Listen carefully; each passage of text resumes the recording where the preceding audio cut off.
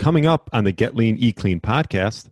I was intrigued. When I first heard those things, I was not all of a sudden jumping into it, but I kind of, dug in and slowly started to learn and come across these ideas that felt logical on the surface. And then also as I came to dive into the physiology, I found that they really jived in all areas. It was something that went across species. It was something that went across biology, something that affected not only just in terms of something like mitochondrial respiration, but also our electrolyte balance, our mineral balance, blood pressure and cholesterol and brain function, everything being directly intertwined here and making sense through this lens. And so it got me interested enough to at least start to increase the carbs a bit more than the 50 to 100 grams I was having on the workout days from white rice or something like that. And hello, and welcome to the Get Lean, Eat Clean podcast. I'm Brian Grin, and I'm here to give you actionable tips to get your body back to what it once was 5, 10, even 15 years ago.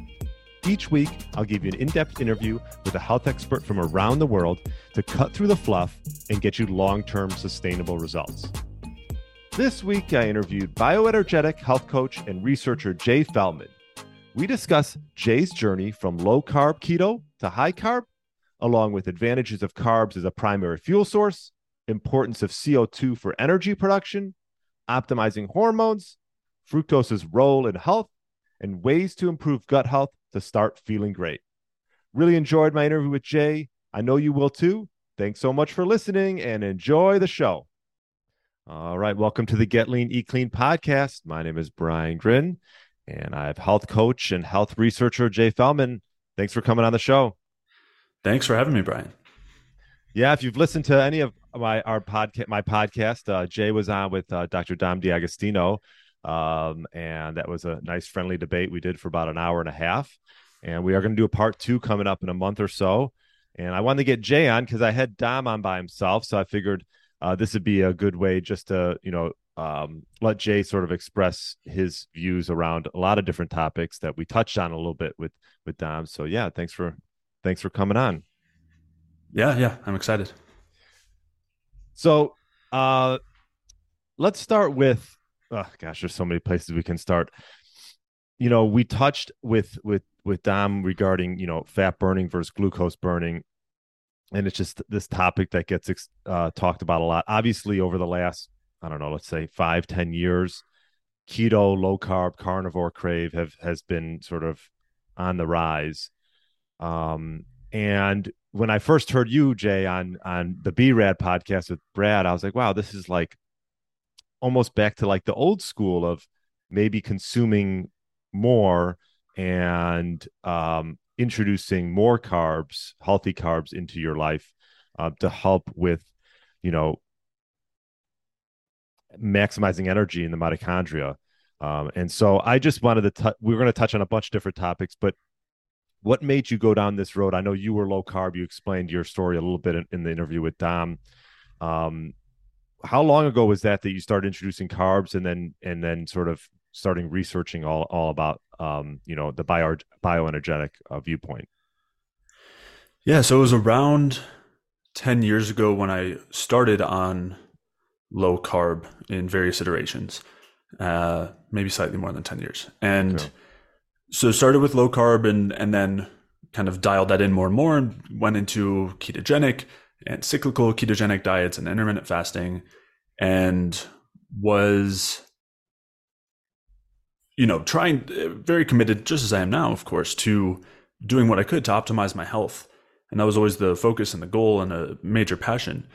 And what I was experiencing wasn't lining up with what I was anticipating. I wasn't feeling and experiencing the vitality that I was expecting. And so, and that presented itself as far as how I was responding to the workouts or how I felt during the workouts I was doing, how well I could focus, libido, all sorts of, small symptoms. And another huge one was a feeling of restriction, cravings for carbohydrates, always looking at the clock for when I could get that meal in, when I was doing my intermittent fasting, or even after that first meal, just always felt very honestly controlled by food. Interestingly, in a lot of ways that people describe when they describe like being addicted to sugar or something like that.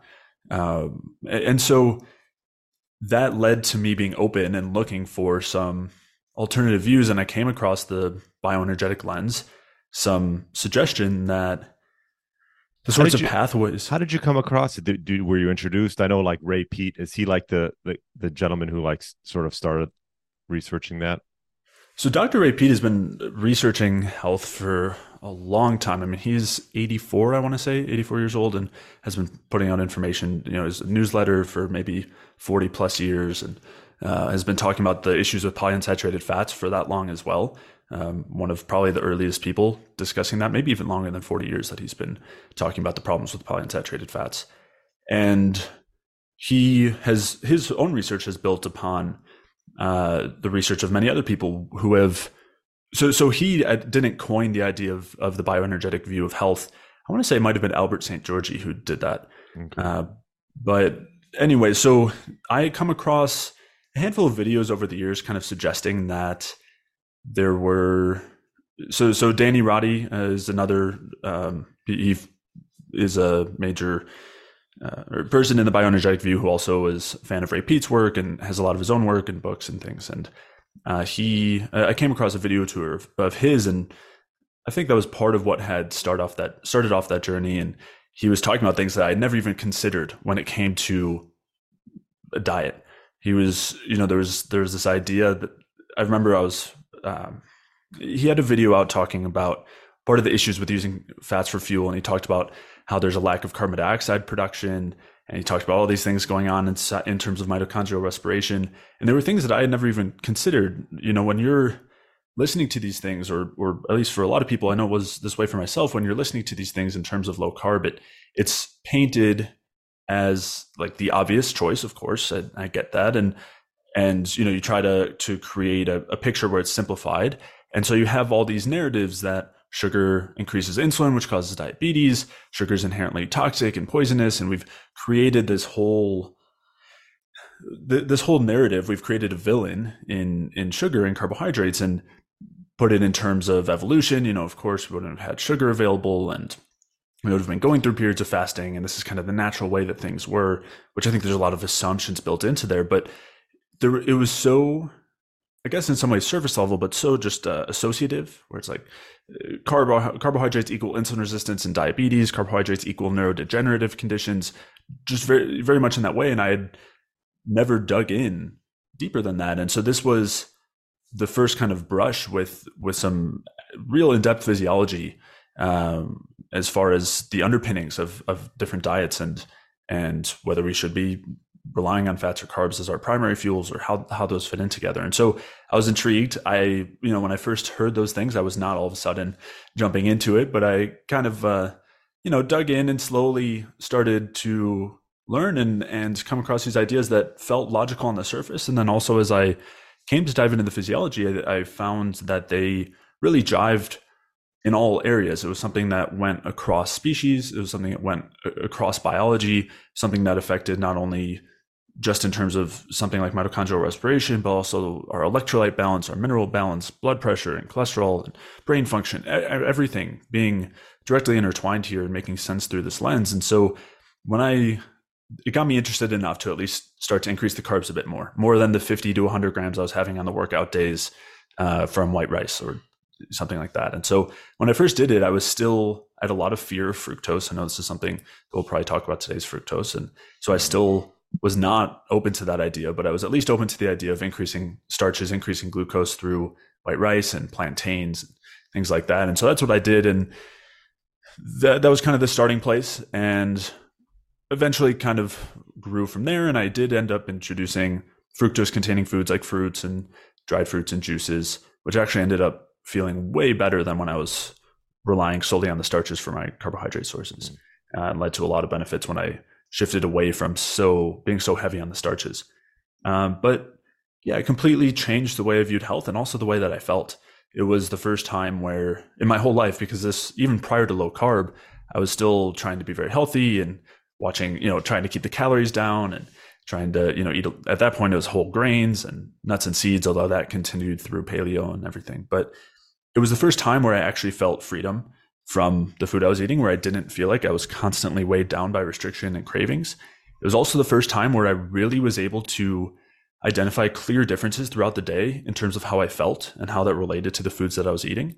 And yeah, it was something that I could really feel and actually tell how different my physiology was functioning and how that led to differences in how well I was sleeping or my skin health or libido or focus, energy at the gym, and responses to energy or responses to workouts, being able to build muscle way easier. I think it would have been I spent so many years working out really hard and probably could have had some much quicker results from that in those times. But anyway, that was kind of what led me through down this path.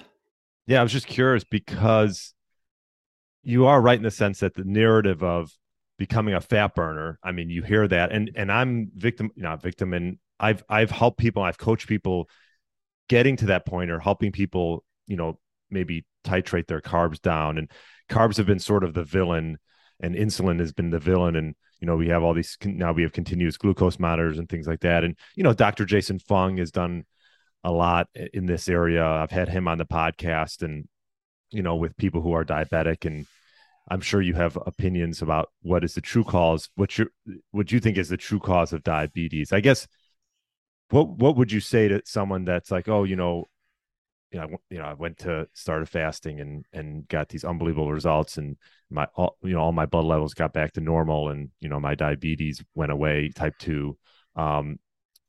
What are your thoughts around that, and what is your reasoning behind perhaps the cause of diabetes? So there are a handful of things that go on when we switch to a lower carb or ketogenic or fasting type protocol. And some of them are really great. So for one is we end up removing a lot of harmful foods. And that alone, I think, is responsible for a lot of benefits. I think the foods within the standard American diet are causing a ton of problems, which we see, right? That's very clearly evident. And so we obviously are removing a ton of those foods when we do that. But I don't think that's the only thing. I think there are a couple other factors that are particularly relevant when it comes to shifting toward this type of approach. And so one is the gut. So gut health, I think we have an epidemic of gut health disorders and issues. And that's partially because our gut is just representative of what's going on in our physiology. If we have diabetes or obesity, if we have a neurodegenerative state, if we have an autoimmune state, there's going to be things going on the vast majority of the time in the gut that are not ideal. And when we feed an overgrowth of bacteria or fungus or all sorts of potential issues going on in the gut with fibrous carbohydrates, whether it's raw vegetables or whole grains or, most of the carbohydrates that the standard American diet includes, that's going to cause a lot of problems. And so removing those things, removing anything that's going to be reaching the farther down parts of the large intestine is going to lead to a lot of relief. And so I think that's a huge component and has been shown to be a huge component when it comes to the benefits of ketogenic diets and low carb diets and fasting, where there's a compound called endotoxin, which is also called lipopolysaccharide. It's a product of certain types of bacteria.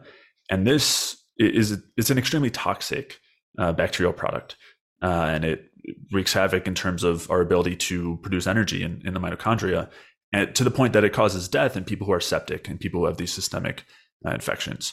And lower grade, not death levels, but lower grade endotoxemia, which just means lower grade levels of endotoxin, are found in all of these different states, like obesity and diabetes and on from there. And so is there a way to I know, like with gut health, like you can do like poop samples or things like that. Like is there a way to measure endotoxin, or is that just okay? There are a few markers that are used in the research, but they aren't commercially available. Okay. And it's not measuring the endotoxin, because the endotoxin itself in the blood is going to vary a lot if you just had a meal, if you're at rest, and maybe if there's enough data gathered on that at some point, we can use that as a marker. But instead, what they tend to use are markers of response to endotoxin. So endotoxin will lead to the activity of all these different inflammatory pathways, some of which are unique to it. And so you can use those as indicators of if there's elevated endotoxin, but they can also be caused by other inflammatory drivers. So they're not so unique or specific. And they don't tend to be available commercially for us to test, unfortunately, but ideally in the future. Okay. But sorry to interrupt you. Yeah. No, it's fine. And so that's a huge component that we're relieved of. And just as an example to demonstrate how much of an impact this has, there are studies looking at a ketogenic diet in mice that have epileptic seizures, and they're able to do a fecal microbial transplant where they basically transplant the microbiome from those on a ketogenic diet to those that are not on a ketogenic diet. And it has the same seizure protecting effects without putting those normal rats or mice, I don't remember, on a ketogenic diet. And that's just an individual example that just shows the power of the gut and how much it's benefited by these low carb diets. But the point I'm sure we'll get to is we can have those same benefits and relieve our gut health issues without removing all carbohydrates. And I would prefer to go that route because I think there's a cost to just throwing out all the carbs. So that's one main area of benefit. The other is, especially if you look at type 2 diabetes or an insulin resistant state, metabolic syndrome, which is underpinning a lot of different disease processes. Those are states where we're not effectively using the glucose that's coming in well enough, and we're not producing energy from it very well. And so we end up with one thing that happens is that leads to a lot of fat production because we're not actually converting the food to energy. It leads to a handful of other stress processes as well. But in that state, if we are not having the energy available because we can't burn, so to speak, the carbohydrates well for energy, and then we take out the carbs and just rely on fat and ketones, we're going to be much better off. Mm-hmm. We don't have to keep trying to force it through these kind of broken pathways that we can fix. And so that's the other point is we have this relief from poor glucose oxidation. Of course, if we look at someone who has type 2 diabetes, that's a super clear feature there. And maybe we'll talk about that next as far as what's causing that. But so when we shift away from the carbs, we avoid that problem. We don't actually fix the problem. And so avoiding it can lead to a ton of benefits. We're going to be way better off. Of course, we're going to see better blood markers and potentially weight loss, all sorts of things between the gut and relieving the poor carb metabolism. But I think that we can accomplish both of those things without just throwing out the carbs, and in a process in a way that I think will work much better long term. Okay. Yeah, no, that makes a lot of sense. I mean, if you think about when people just say carbs, I mean, it's such a broad way of saying it. There's so many different types, and most of it people are having are, processed and grains and corn and soy. What would you say? Let's dive into some of the advantages of why carbs are such a good fuel source for the body as opposed to fat, because I think the narrative has always been going towards, using fat for fuel and getting insulin levels down. Let's say top 3 reasons why carbs are a better fuel source than fats. So I would probably phrase it as carbs are an extremely important fuel source, but I wouldn't say they're universally better, just in that there are certain situations where fats are a great fuel source. And so the kind of context I would put it in is that when we need to produce a lot of ATP, a lot of energy very efficiently, we need carbohydrates. Those are going to be our ideal option. We can also use ketones, but fat is not going to be the option there. And just as an example, this is why our brains don't use fats as a fuel. Our brains are very sensitive to oxidative stress. They have very high energy demands, as much as 20 to 25% of our total energy demands are used by our brain, which is, just a couple of pounds, just a tiny percentage of our total body weight. So super high energy demands, and our brains can't use those fats for fuel. And that's because of this reason. And so, but on the other hand, there are situations where we don't need super high amounts of ATP produced in a super efficient way. And so that would be, for example, our muscles at rest. So at rest, our muscular energetic needs are going to be rather low. And I think that's a perfect situation where we want to use some fats there. And this is part of why I don't suggest a super low fat diet either. I think that comes with its own issues. And instead, I would say that we want to have a combination of both that's going to allow for the carbohydrates for the areas that need those super high efficiency fuels, like our brain and liver, kidneys, and also our muscles when they're super active and needing to be very explosive.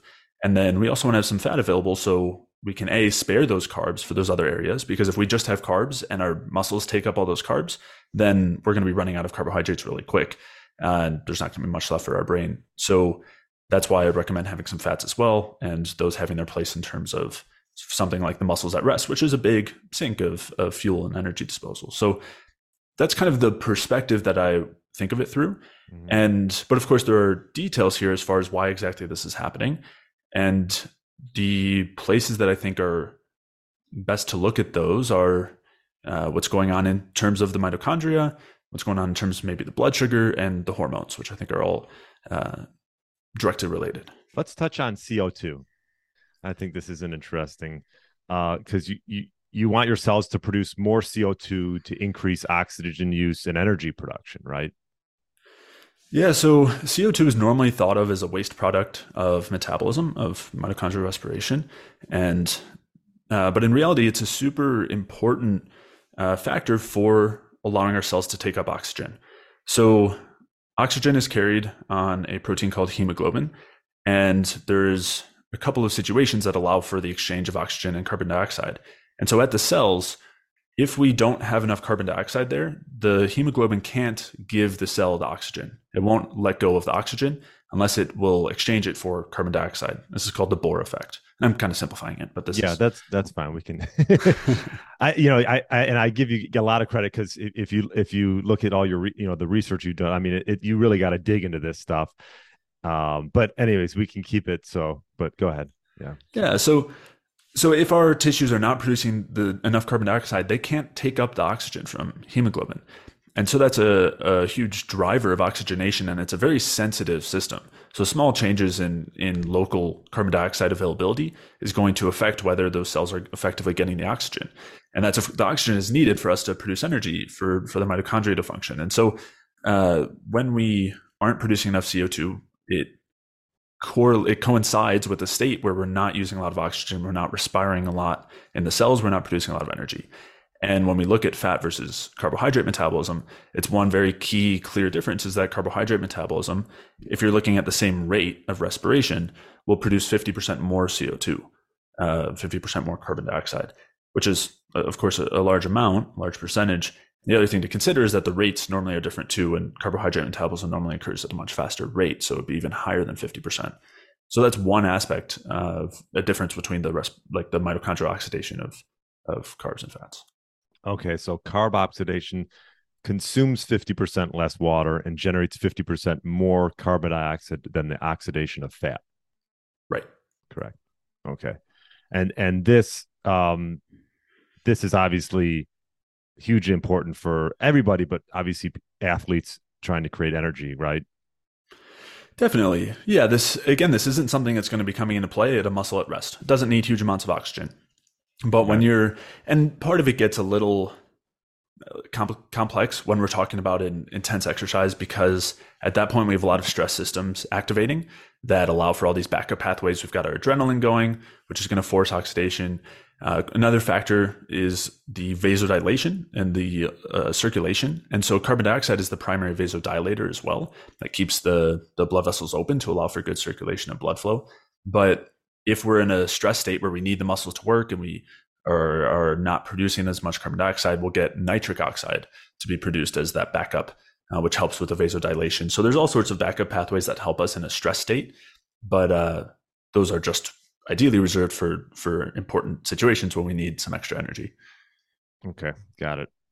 And then let's touch on hormone optimization, because you're seeing it somewhat a little bit in the keto space where, over time, over maybe a longer period of time, you're seeing perhaps a downregulation of thyroid.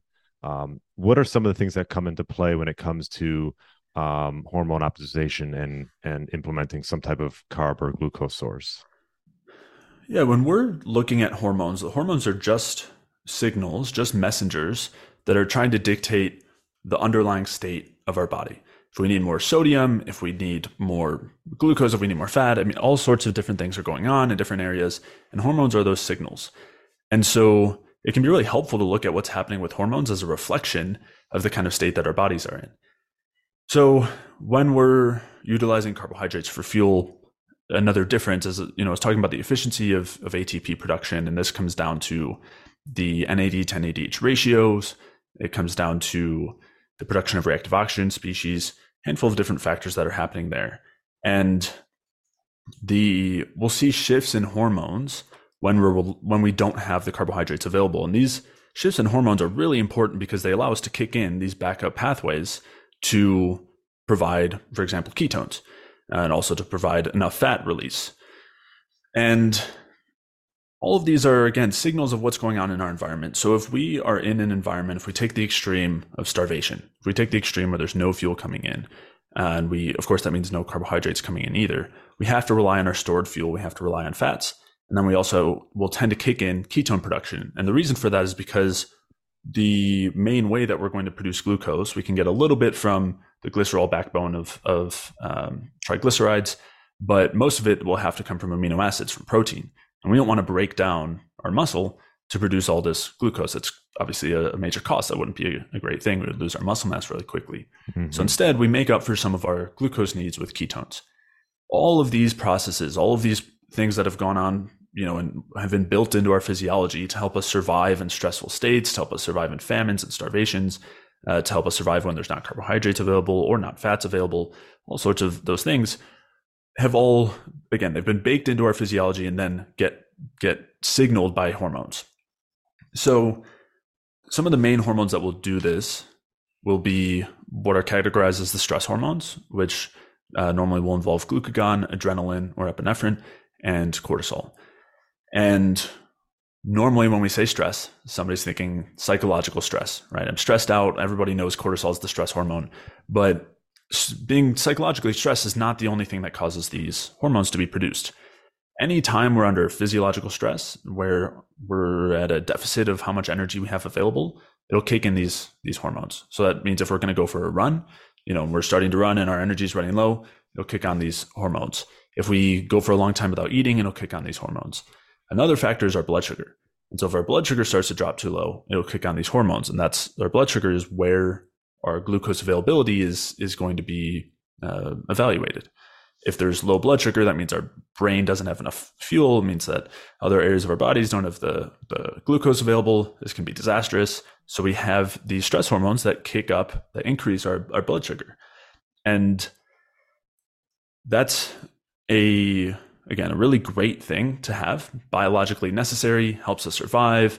But in the process, it also signals what's going on in our environment.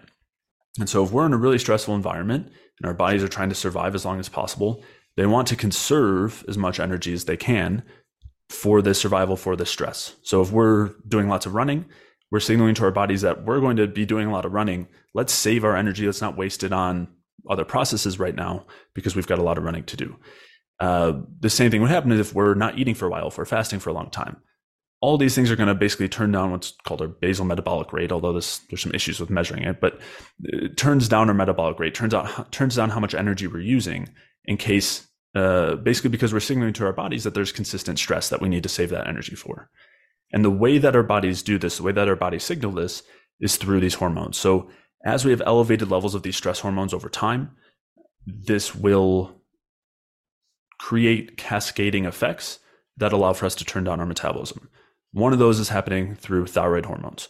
So these stress hormones, and it varies a little bit between each one, but will turn down the production of our thyroid hormones. They'll also turn down the conversion of the inactive to the active thyroid hormone. And the thyroid is our main regulator of our metabolism, and it has effects everywhere. It has effects in terms of our skin, has effects in terms of our gut, in all different areas of our gut, has effects in terms of our reproductive hormone production. In order to produce any steroid hormone, we have to bring cholesterol into the mitochondria.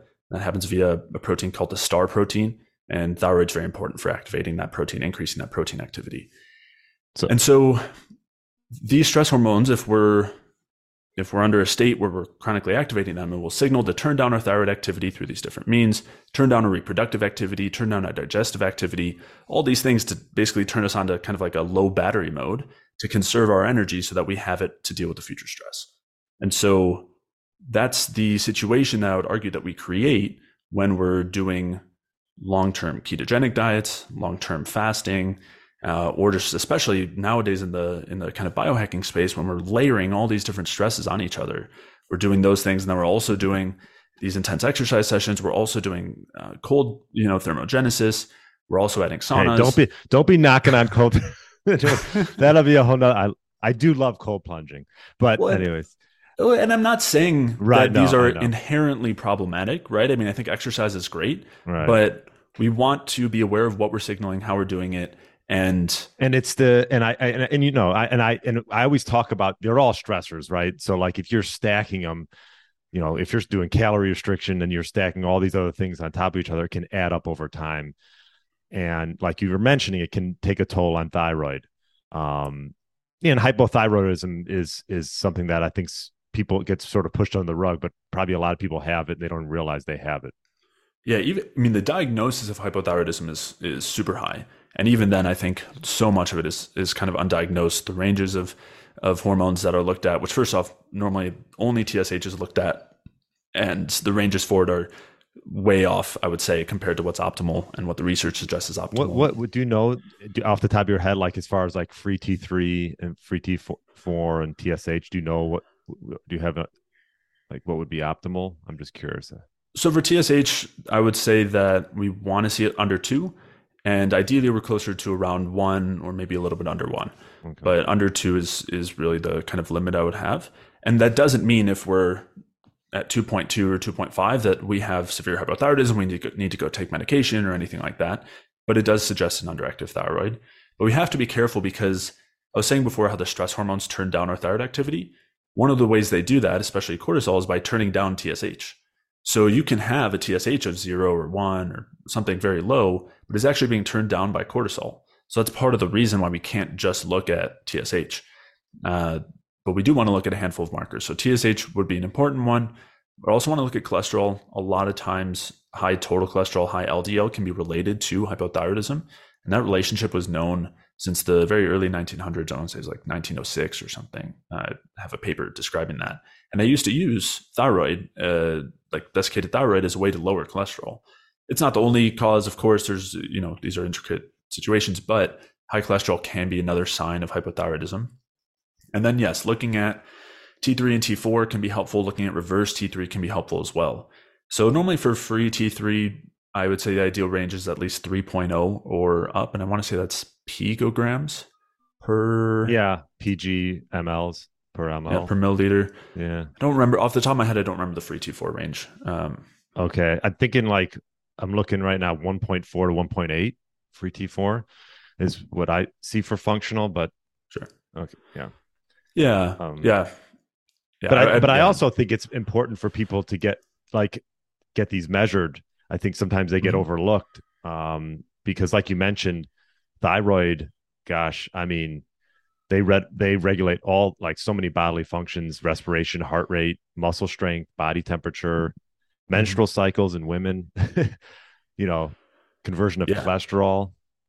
Yeah. No, it's involved in everything. I mean, it's a huge factor. It's very highly correlated with SIBO, small intestinal bacterial overgrowth, because low thyroid activity will slow our motility. So the food's moving very slow through our intestines, and the bacteria grow higher and higher. It also affects our bile release and our stomach acid production. But yeah, it's involved in nearly every single disease process and every aspect of health too. So it's a huge one. And another important factor to look at is reverse T3 when we're talking about blood labs. And that's because if we are inhibiting the conversion from the inactive T4 to the active T3, it will instead be converted to reverse T3.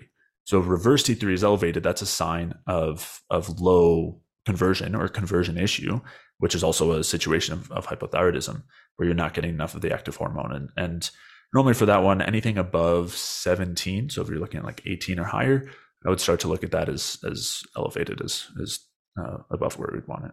Okay. And like you mentioned, high cholesterol. I mean, with obviously the keto carnivore movement becoming such a craze, I think having high cholesterol was never really talked about being associated with low thyroid function and perhaps high levels of cortisol, right? Yeah, not recently for sure. Not in that low carb space. And I think that's I know for myself, I saw my cholesterol come down 100 points when I brought carbs back in and shifted out of keto and saw the carbs come up. And again, I'm not one of those people who's saying that, high cholesterol causes heart disease or anything that simple. I'm not, but instead I am looking at it as a marker of what's going on metabolically.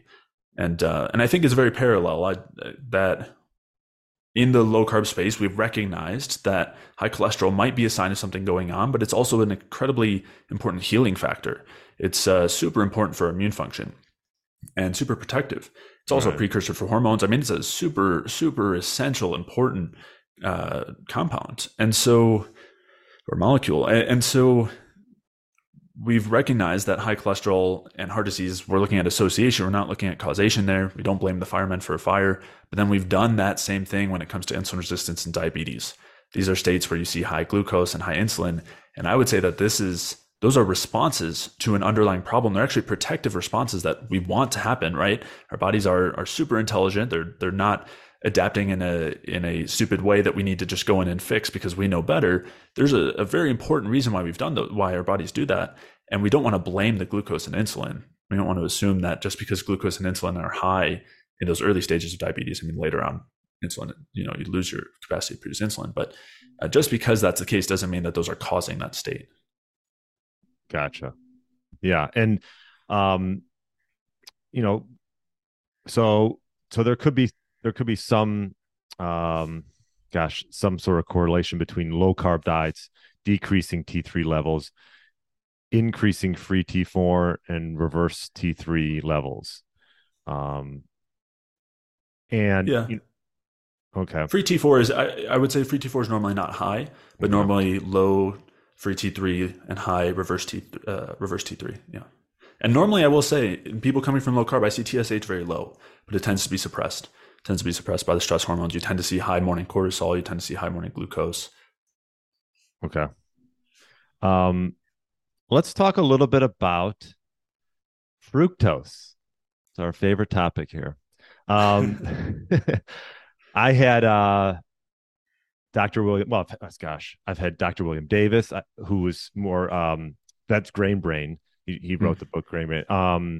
I've had Richard Johnson, and, I think that, and I always thought, and you even hear like Dr. Jason Fung, individuals talk about fructose is sort of the devil, the demon, in the sense that you store it in the liver, and you might not get like a glucose response from it, right? Or, insulin response from fructose, but you always hear that you shouldn't be drinking tons and tons of,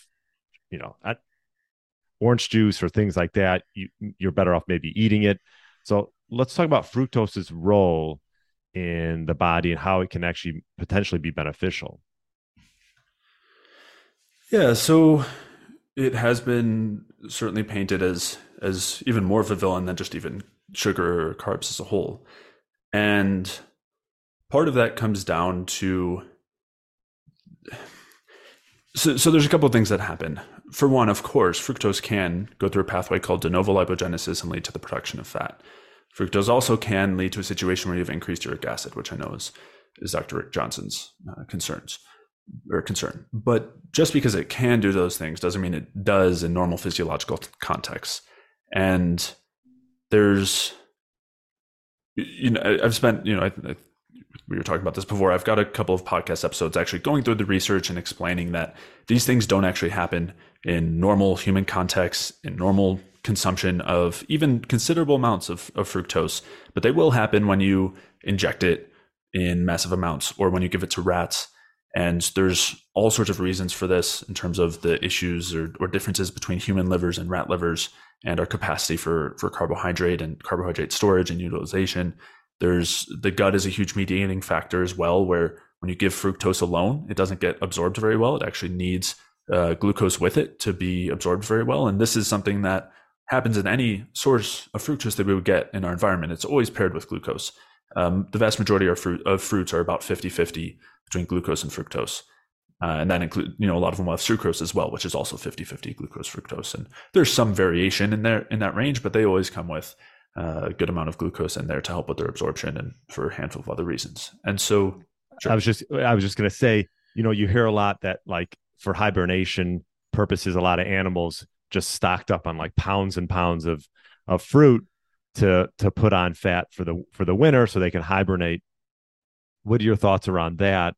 And now you're starting to see it a little bit in the carnivore space with, Dr. Saladino and Carnivore Aurelius, who's, sort of just writes blogs and stuff. I know you've written on his blog before, but adding in fruit to like a meat-based diet. And this is something that we talked about offline, but I've been adding in fruit to my diet just to see how I perform in the gym and see how my blood levels are. And I'm sort of doing a self-experimentation myself. So I'm just curious. That's why I wanted to bring up fructose and its role. Yeah, yeah, definitely. And I think there's some recognition that in normal context it shouldn't be a problem, and in the context of giving pure fructose, it's not getting digested. You lead to this huge endotoxin production. These are things that are parsed out in the research, where then if they do the same thing but they give an antibiotic, so there's no endotoxin production, there's no issue. There's no de novo lipogenesis. So there's a lot of reasons, I think, when we dig through the research, that we don't need to be uniquely concerned about fructose.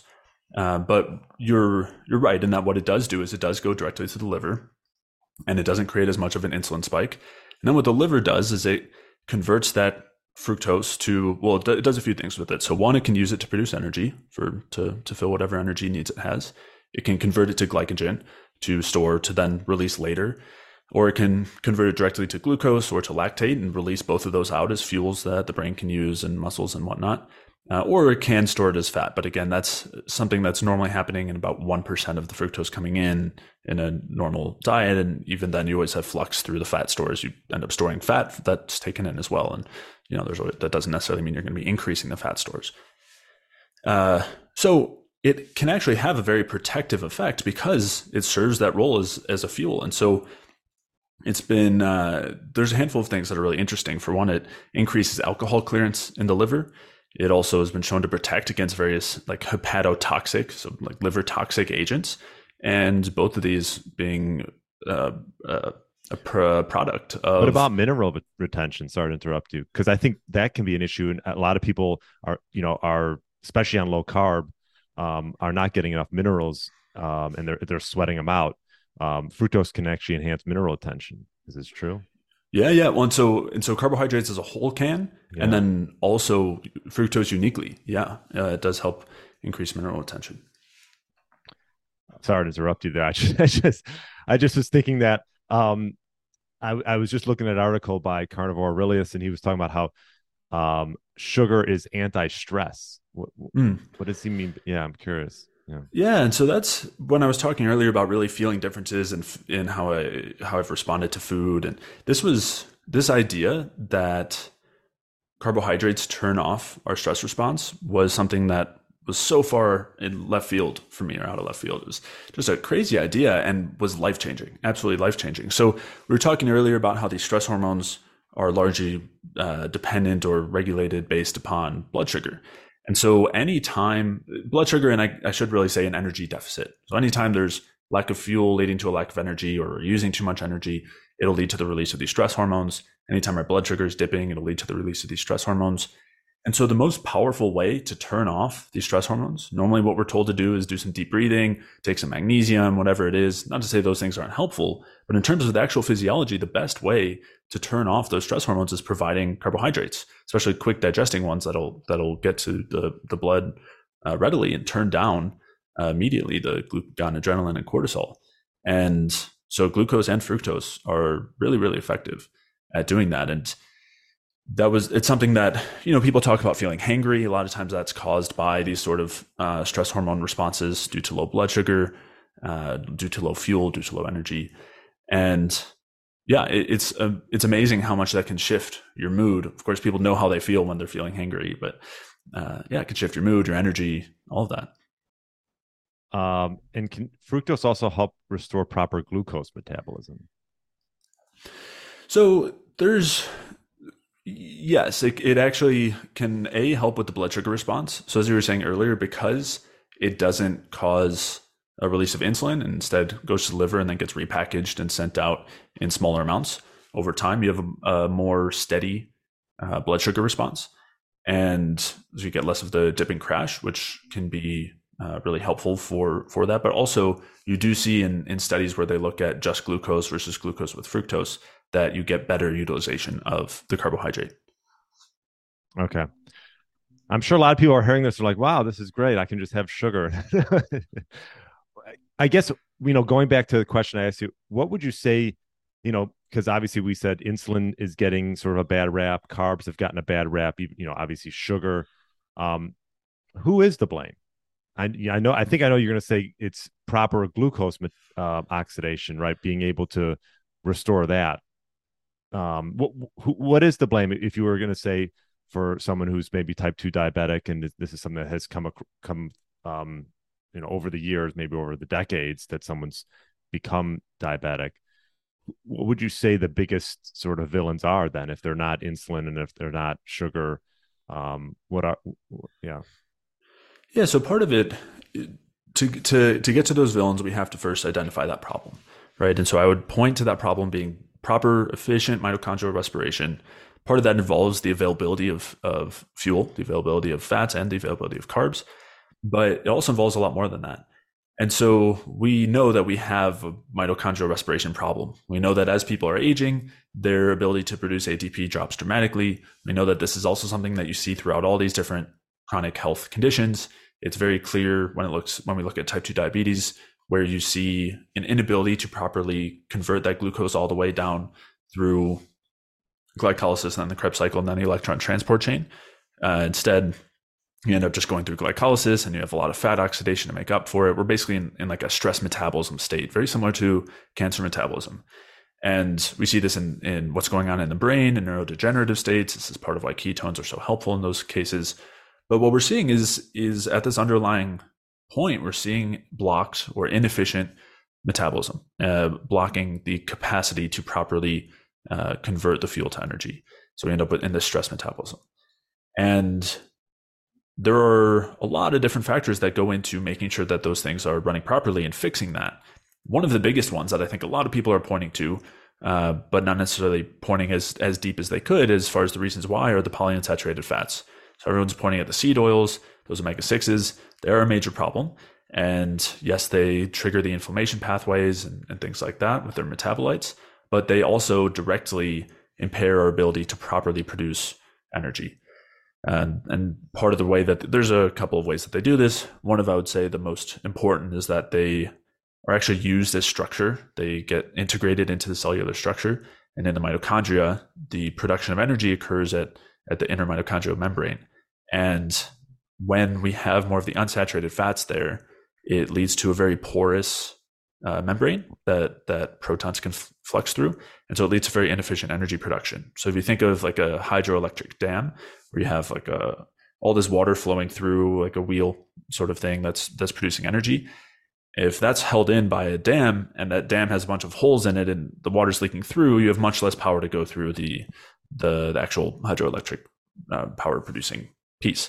And so that's kind of what's happening with the unsaturated fats, among other things. There's a handful of reasons, but I would say that's one of the biggest that's causing issues with energy production. There's a handful of others as well. So there's a ton of nutrients involved with producing energy. This is one of the main reasons why we need the various B vitamins, magnesium and zinc and all sorts of different vitamins and minerals that are involved in these steps. If we don't have enough of them, it's going to create kind of jams here. It's going to prevent our ability to convert all the way down this chain to produce enough energy. And that is part of why you can see such benefits for certain B vitamins like niacinamide, which is B3, or vitamin B1 in some of these insulin resistant states, is because they not only are they necessary for the energy production, but they also help to reverse a lot of the negative effects. So nutrients are a huge one. And then there's a handful, more than a handful, there's a ton of factors that are kind of more external, like the PUFA, the polyunsaturated fats, that block the efficient respiration. One of the ones that we talked about was endotoxin that we were discussing, but there's a handful of other bacterial toxins that could get produced in our guts, or fungal toxins as well. And all of these, the reason why they're toxic is because they directly block our ability to efficiently respire, to efficiently produce energy, normally at different points along the electron transport chain. In addition to direct effects there, they also then lead to various inflammatory metabolites and all sorts of oxidative stress agents or different inflammatory products, like even nitric oxide, for example, create blocks at different points along energy production. So anything that's stimulating an inflamed oxidative stress sort of state is going to block energy production. Again, that includes the bacterial issues, It also is going to include heavy metal exposure and various pesticides. And it's also potentially going to include some EMFs.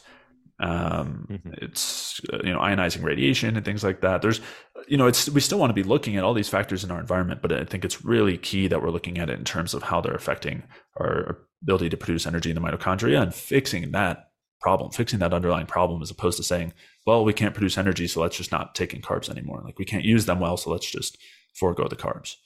Yeah, no, I get that. So some of the things, just to summarize, that you mentioned were particular nutrient deficiencies, the overconsumption of vegetable oils, gut health, obviously, was a big one you mentioned at the top of the show, and then possibly environmental factors. And I think with these things that you mentioned, all of these to some degree are, other than maybe nutrient deficiencies, are tough to measure, right? Like, I mean, to some degree, like environmental factors, I know people who have gotten mold toxicity, and like this has been like a decade-long search of trying to figure out what was wrong with them. And I've had people on the podcast who've had mold toxicities, and it's just like this ever-ending, sort of, I don't know, puzzle to try to fix. So it's interesting, and perhaps that's part of the reason why we are blaming maybe things that shouldn't take the blame. And the reason we're blaming maybe, let's just say, carbs or sugar, is it's sort of easier to measure and to sort of break down and understand why that, or perhaps, I guess it's just easier to measure, so we can just put the blame on it, as opposed to maybe some of these other things that you mentioned, like even like gut health, which can be somewhat of a trivial thing to measure and understand what's going on. And it's a pretty effective Band-Aid, I would say, removing the carbs. People tend to feel good pretty quickly, and in the short term, it tends to be effective. And I'm not even saying that there's not a place for reducing carb intake to an extent. Sure. But I would only do that in the context, A, of only reducing it so much, but then B, shifting the types of foods, and then C, working on fixing those underlying processes, so then we can bring those carbs back in. And you're right, when it comes to something like mold toxicity, I mean, that can be a really tricky one. So can a handful of these. I think the vast majority of the time, I don't find going down those sorts of routes of possibilities to be necessary. I think that while those things are potential real issues, I think a lot of times too, they can be overdiagnosed, or can just be looked at as an issue, but are really just the result of a body that's not able to handle a stressor that it should be able to. And maybe that's because of chronically downregulated metabolic function. And so, yeah, I would consider that as a factor as well. And you're right, these things are hard to test, and even nutrient deficiencies can be really hard to test. I mean, there's not very many markers that are reliable as far as looking at, serum measures of nutrients. So depending on which one it is, but yeah, so they can be tricky. And of course, part of the reason why, or part of the result of that, means that we need to be doing some self-experimentation and trying different dietary strategies and see how we feel, and use symptoms and other markers as results. But normally, if those things are a problem, if someone's deficient in B1 and you add in some thiamine, they should feel a difference. But I mean, yeah, it's complex. What do you? I just gosh, I just interviewed a gentleman, and I'm drawing a blank, but he's going to be out when right before this comes out. So, but I'm curious. You hear about body set weight as a sort of a genetic point where it's almost like a thermostat in your house, where you set it for 70, and we all know sort of like, oh, we have this certain weight that we're comfortable at, and moving that and getting that body set weight down can be very trivial and tough for individuals, because you tend to yo-yo diet and come right back up to that weight, that body set weight. And he was mentioning that he believes it's 75% genetics, 25% environment. I'm just curious to know your thoughts around body set weight, and how to potentially, if someone's been, let's just say 30, 40 pounds overweight their whole lives, and they yo-yo dieted, what would be some ways to get that done, other than just saying, okay, let's just focus on insulin? Yeah, it's a tough distinction to make. So I certainly think there are hereditary components, without a doubt, right. And people have different body types, and are more kind of prone toward different shapes. But that also doesn't mean that it's purely genetic and that it's not affected by the environment or the environment of prior generations.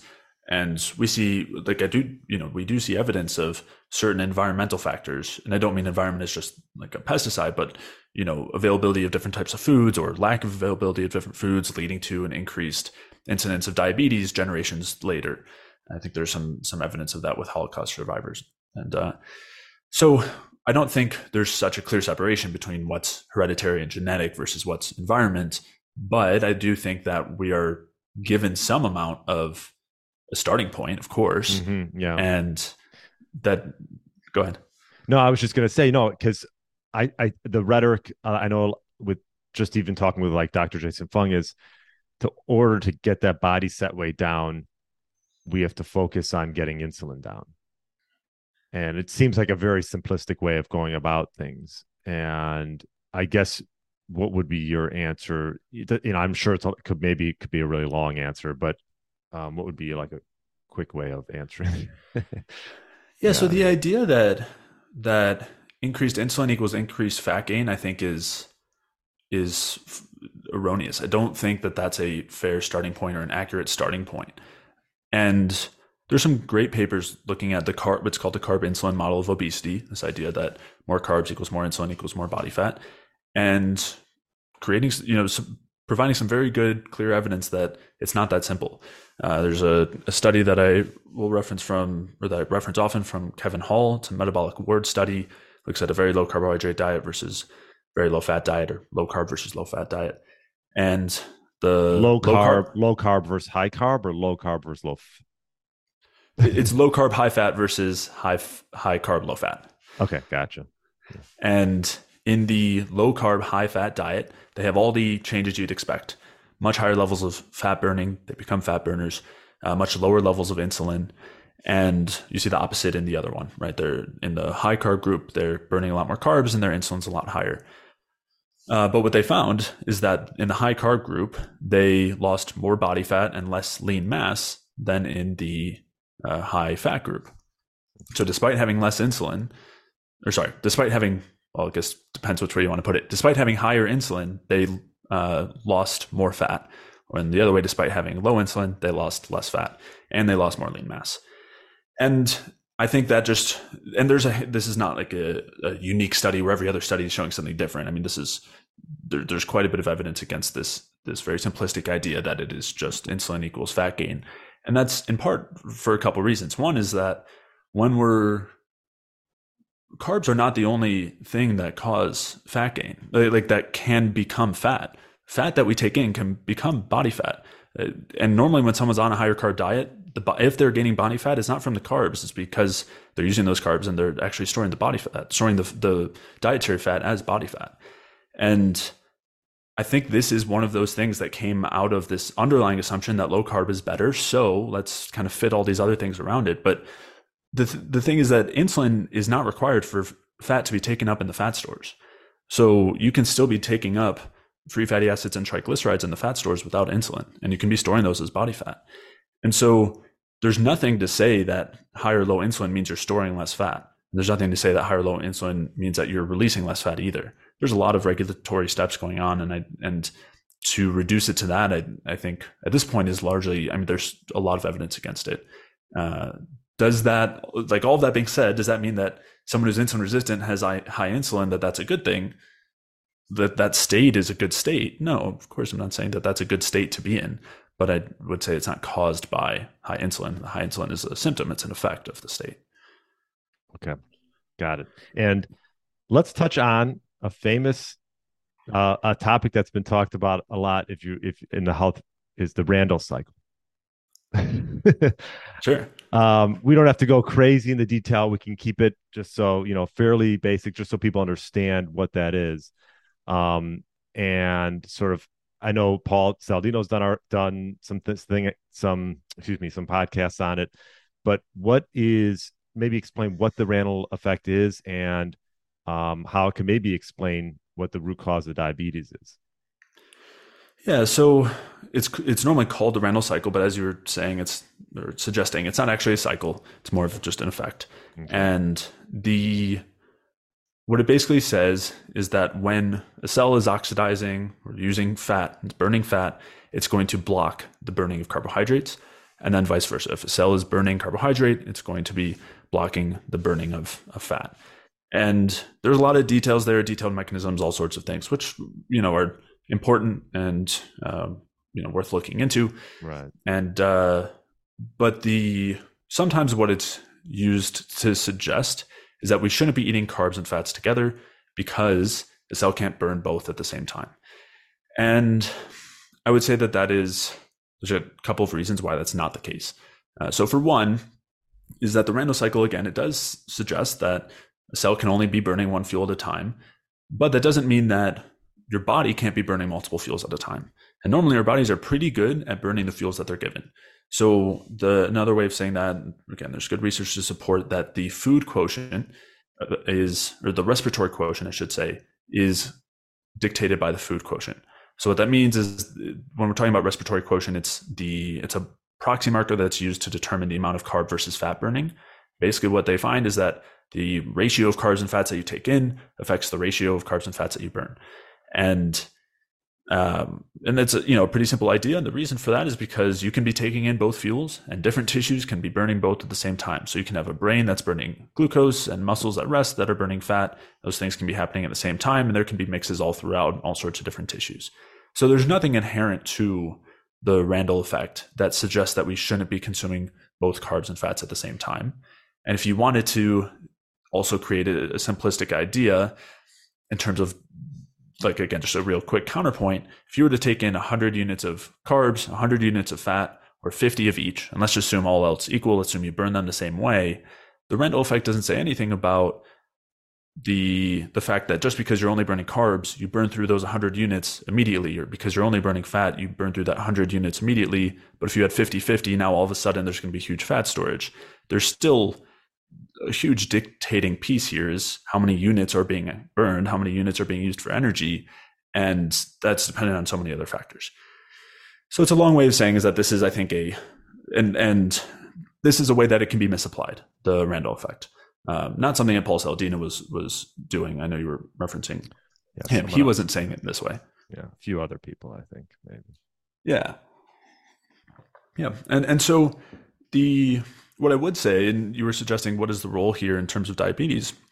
So there are some important points. And so one is that when there's quote excess or there's large amounts of fat burning, it will impair our ability to burn those carbohydrates. And so in a state of diabetes, that's largely what you see. You see, and this is not unique to diabetes. You see this also in virtually any state where our metabolism is blocked to some level, inhibited due to the various factors we talked about. So you see it in fatty liver disease as well, very clearly, where there's this large upregulation of fat burning because we're not burning the glucose well. And then you see high blood sugar. And that's because we're relying so heavily on this fat burning that when we're taking the carbs in, they aren't able to be utilized effectively in the cell.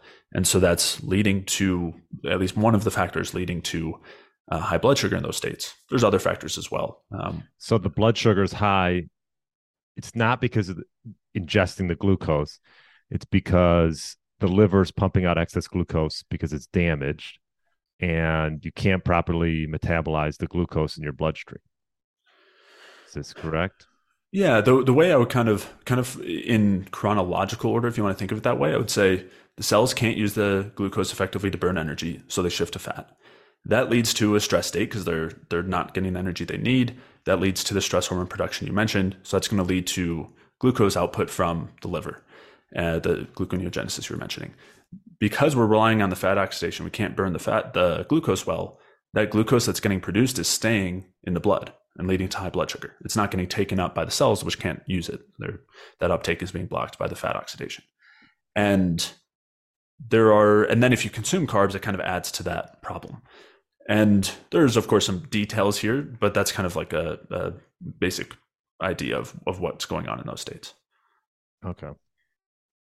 Cool. Yeah, that's good to know because I keep hearing it come up and I wanted to just touch. I know if anyone wants to learn more about the Randle cycle, I know you and your buddy Mike, who you do your podcast with, and the third guy who you guys do your own, what's his name?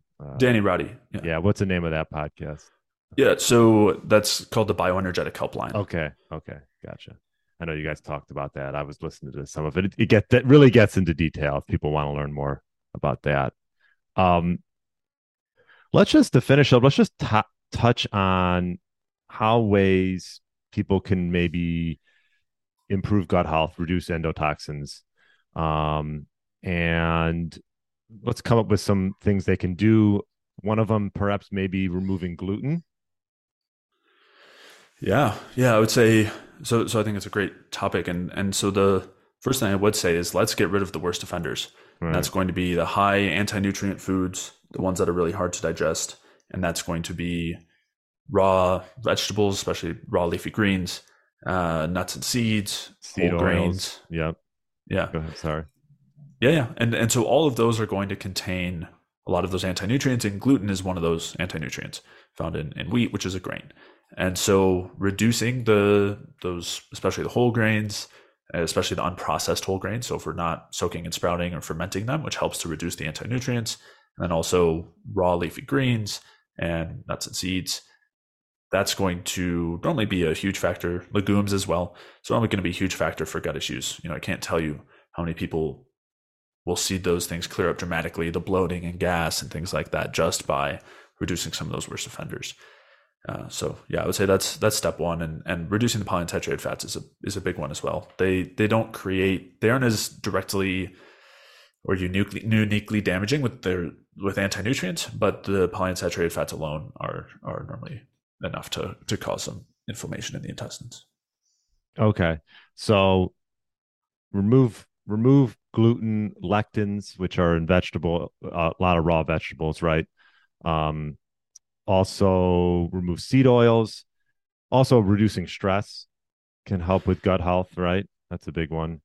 And then from there, you want to introduce nutrients, right? You want to eat nutrients that support gut health. This obviously, I always talk about high nutrient dense foods. What are some of the foods and nutrients that you like to? I know everyone's a little bit different, and obviously, a lot of people are probably lacking in B vitamins or vitamin D and even vitamin A.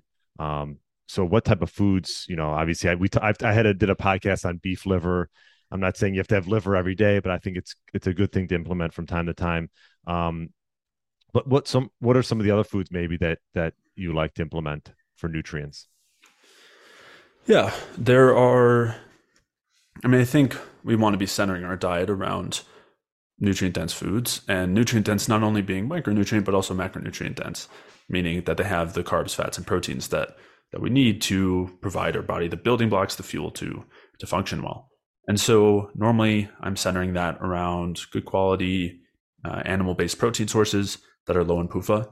So lean away from most fatty pork and fatty chicken unless it's grown superbly well, which is very rare, Right. because those are super high sources of PUFA, the fat in those.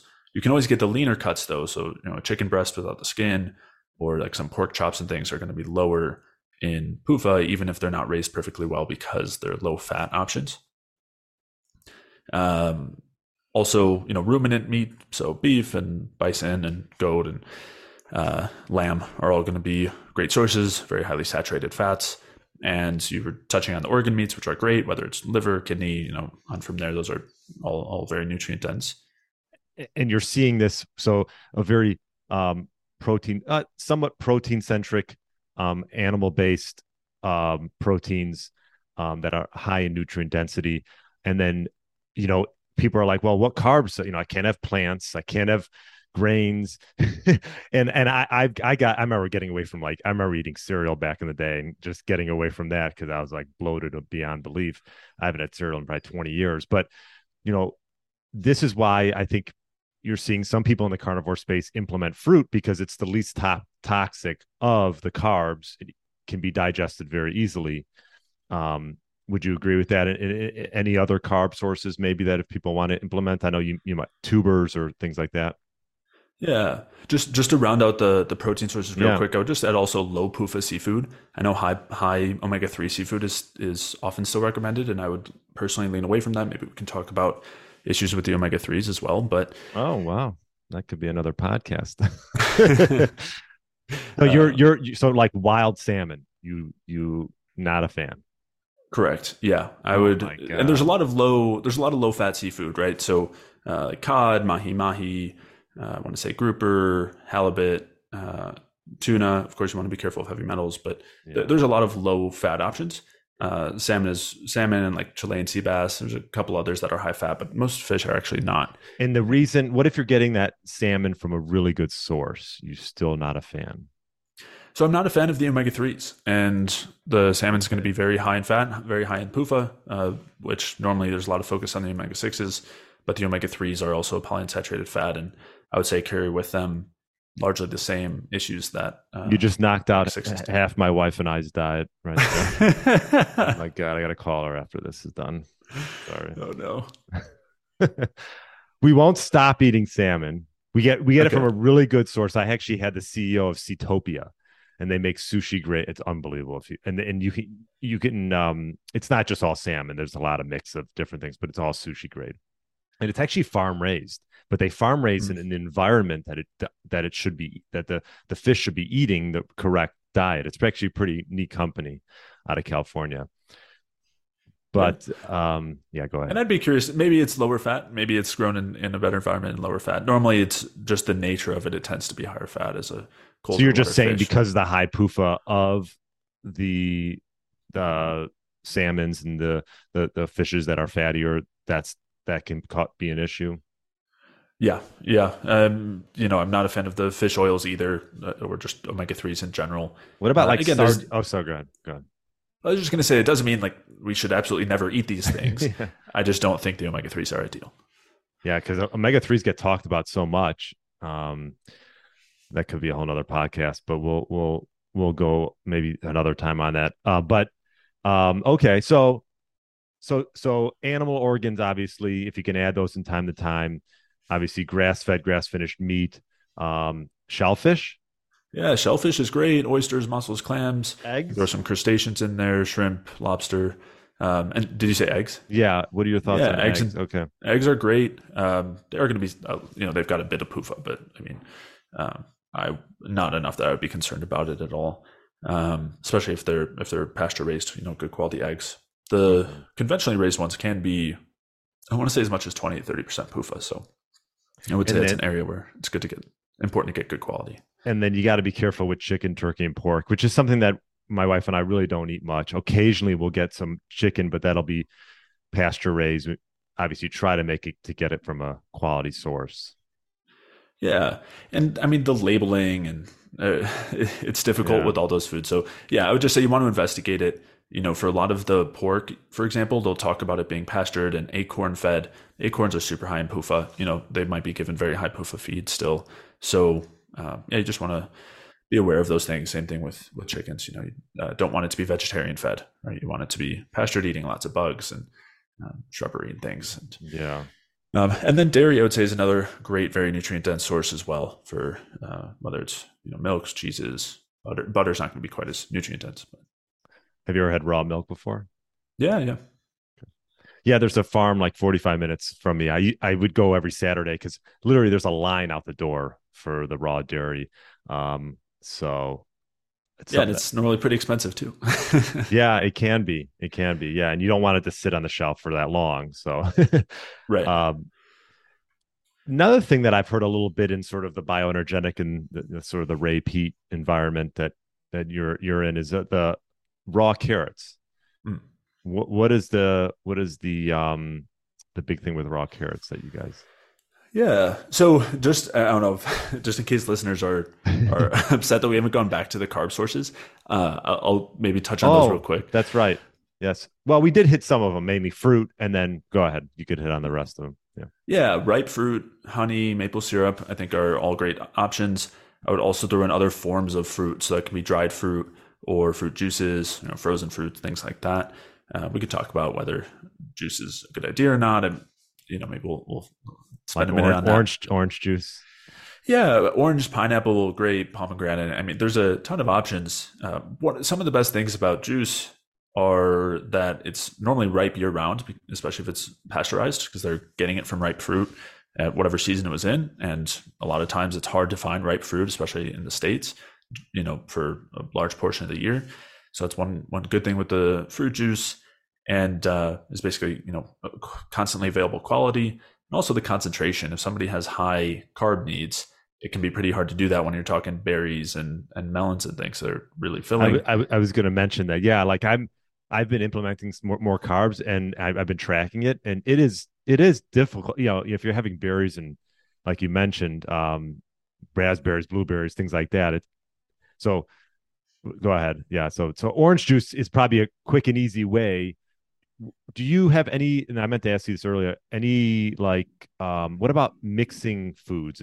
I know we talked about mixing carbs and fats, and that you don't believe that's an issue. Anything with mixing fruit with anything, or is that all good?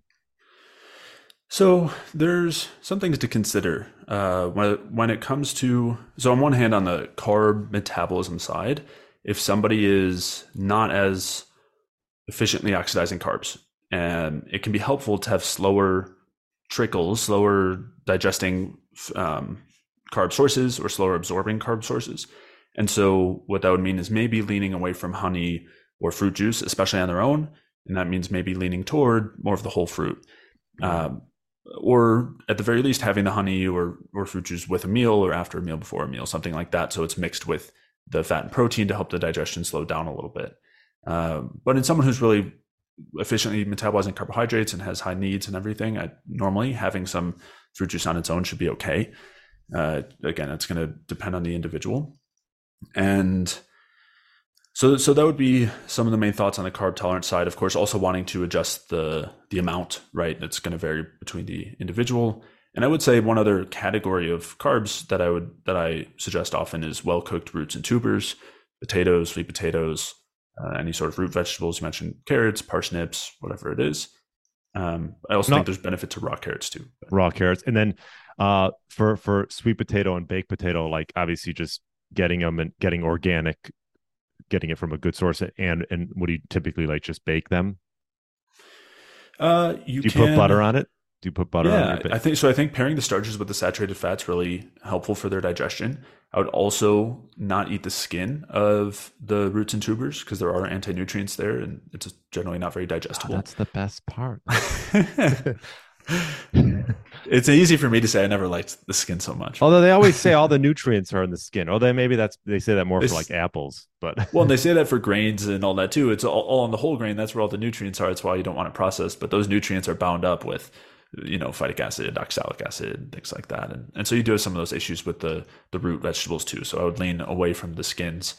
And I think you can boil them, bake them, saute them. I mean, I would say you do want to have a fat source with it. Typically, it does help with the digestion and taste too. So steak and baked potato is fine by you. There you go. I mean, that doesn't sound so bad. Yeah, and so you mentioned mixed meals, and I just to add another piece there is the digestion component. And so one thing that tends not to go very well is having like a huge plate of watermelon and then trying to have a steak. At least from my perspective, or for most people, it's like you're very full. You're kind of diluting your stomach acid and some other digestive juices with a lot of water, a lot of liquid, and then trying to add a steak on that. So that's, again, it all depends on the individual, but normally I would try to separate those a little bit. Maybe for having a really watery fruit, I might have that away from like a heavy, dense protein meal. Or maybe just like 15 minutes before is kind of like an appetizer, or maybe after as a dessert or something like that. A three more things. So the raw carrots, do you like them because they help remove endotoxins in the gut? Is there been some studies regarding that? Yeah, so it's helpful to have some fiber sources to promote the growth of healthy bacteria. It's also helpful to have some fiber sources to help get like a good motility to prevent the growth of or excess growth of bacteria. And a huge component when it comes to all plant foods is the polyphenols. So whether we're talking about root vegetables or fruits or even raw vegetables, I just don't think we want those for other reasons. They're dense in these polyphenols that give them their color and have all sorts of effects. And normally I would say, Paul Saladino, for example, is not a fan of these in high amounts because of their potentially toxic effects and hormetic effects when they're consumed and absorbed in high doses. But most of them are not actually very well absorbed. Instead, especially when we're just consuming them in food with fiber, it helps to prevent the absorption of a lot of those polyphenols, and it carries them to the large intestine where they have mild antimicrobial effects. So they slow the growth of certain bacteria or prevent the growth of certain bacteria. They can actually kill off some harmful bacteria, and tend to do it in a pretty remarkable way where they tend only to benefit the good ones and tend only to kill off or reduce the harmful ones. And you're talking about carrots. Not only carrots, but polyphenols from berries or fruits or anything like that. The nice thing about a carrot, a raw carrot or radishes, bamboo shoots, is that they have certain fibers that are going to help them get to the large intestine. Plus, they have the polyphenols that also are going to come with and help as kind of a very, very mild antibiotic sort of effect. And you can also add olive oil or coconut oil, vinegar, which also have some parallel antimicrobial effects and help to sort out the balance of bacteria in the large intestine. So it's an easy and sometimes pretty effective way to improve gut motility and support gut health, and even help with the excretion of certain toxic things that we excrete in our bile, which includes estrogens. So it can actually help to lower our systemic estrogen availability and prevent it from being reabsorbed. So having some sources of like that, like a raw carrot, can be effective. It is a raw carrot. Does it not have as many anti-nutrients as, because it's as obviously some of the other vegetables that you mentioned?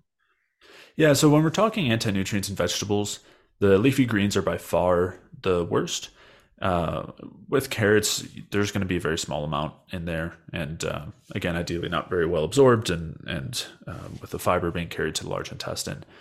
We have this kind of culinary idea of fruits and vegetables, but when you actually look at the foods, it's not that simple. So like a bell pepper, for example, is actually a fruit, and normally I would say is fine to eat raw or cooked. And the same thing with like tomatoes. Again, there can be some issues in people who are particularly sensitive to nightshades, for example. Right. But for the most part, they tend to be very low on the anti-nutrients and not to cause issues. Do you ever have kimchi? I've had That's a sauerkraut. I don't know if I ever tried the kimchi. I used to do a homemade sauerkraut back in the day. Nice. Okay. Yeah, fermented vegetables like kimchi. I'm not a huge. A lot of them have like chili pepper in them, and they could be pretty. I'm like a wimp when it comes to that stuff, but I know people who really love that. But yeah, living in Latin America, your spice tolerance definitely increases. Oh yeah, that's right. You get all those types of food. Awesome. Well, I think that's pretty much everything I wanted to touch on. I mean, yeah, we're going to do another part 2 with Dr. Dom D'Agostino. So look out for that. And Jay, where's the best place for people to, read and learn about your activities? Yeah. So just real quick, as far as the fermented foods go, I will say I normally don't actually recommend those as much. I would normally lean toward supporting our microbiome with the fibers from fruits and root vegetables and those polyphenols, and allowing those to shape our microbiome, as opposed to, especially with the commercial fermented foods where you're adding in all these cultures and just kind of, it's the equivalent of taking a probiotic. And I tend not to go that route. I think we want to let our foods create the healthy microbiome as opposed to trying to superimpose it into that state. Yeah. And that's a good point. And just to rehash the main things that we talked about regarding reducing endotoxin was just cutting out a lot of the things that could be causing harm first, like removing gluten, lectins, what else? Seed oils, reducing stress. And then once the gut is somewhat, and that's why, like you mentioned, fasting can play a role in gut health as well. And then add in, these nutrients that can help support it that we talked about. Yeah. And there are further steps, right? Some people, they'll try to bring some of these foods in and will have symptoms of endotoxin production or gut bacterial toxin production. They'll have bloating or things like that. And that's a sign that maybe there's issues higher up with the actual breakdown of those foods, the actual digestion of the digestion. Maybe there's issues with the absorption. Maybe there's a major bacterial imbalance that is not going to be solved just by clearing out some of the harmful ones. And you might need to, look to certain supplements to help clear things out. Maybe you'll need to look to a SIBO test. I mean, it depends on the context, but there is a place as well where addressing those issues can require some extra steps. Excellent. Okay. Well, we've touched on a lot. What jfeldmanwellness.com, right? Yeah. My website's jfeldmanwellness.com. I do a Yeah. podcast I have a podcast called the Energy Balance Podcast.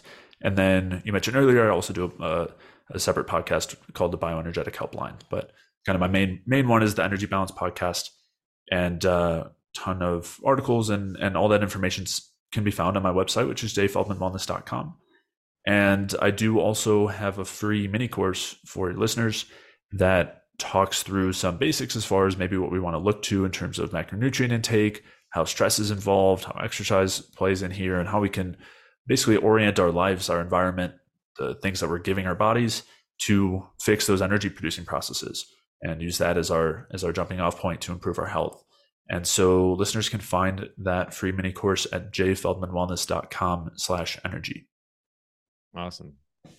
Excellent. Yeah, I'll put links in the show notes for that. And Jay, I appreciate you coming on, and I think the listeners will get a ton of value from today.